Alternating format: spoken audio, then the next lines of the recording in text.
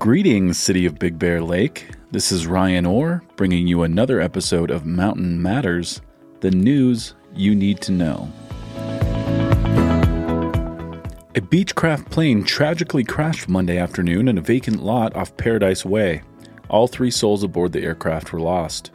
The victims were recently identified by the coroner as 60-year-old Temecula man Stormy Seibold, 62-year-old Paris man Jimmy Fitzpatrick, and 79-year-old Lake Havasu man Robert Carty. Records indicate that Seibold was the owner of the plane. The cause of the crash is still under investigation by the National Transportation Safety Board. We will publish more information as it is received. Every 40 seconds, someone in the United States has a stroke. Every 3.5 minutes, someone dies from a stroke.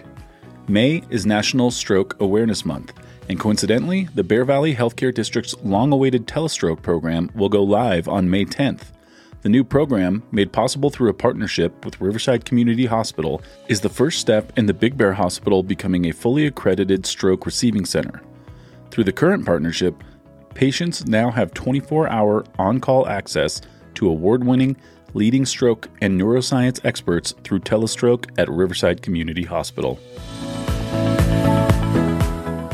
The Big Bear Alpine Zoo this week is expected to accept its 2 newest permanent residents, as Holly and Hazel, a pair of mountain lion cubs, are set to arrive.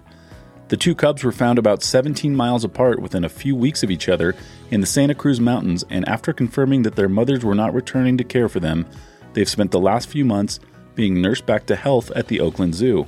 No word yet on when they'll be fit for visitors at the Big Bear Zoo. Canyon and Cascade, the 2 mountain lions that spent years at the Big Bear Alpine Zoo, passed away within the last year. The Big Bear High School track team has long been a Division IV powerhouse, and this year is no different. The team will be sending 10 qualifying athletes to the CIF semifinals that will compete in 10 events, including the 110-meter hurdles, 300-meter hurdles, high jump, 800-meter, 1,600-meter run, and more. The Southern Section semifinals will be held May 6th at Carpinteria High School. Good luck, Bears.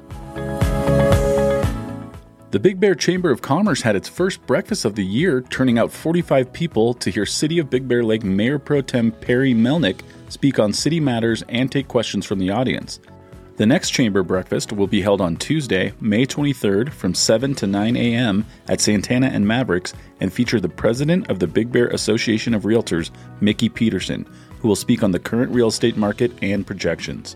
To register, visit business.bigbearchamber.com. That's it for this episode of Mountain Matters. For these stories and more, visit www.kbhr933.com or bigbeargrizzly.net.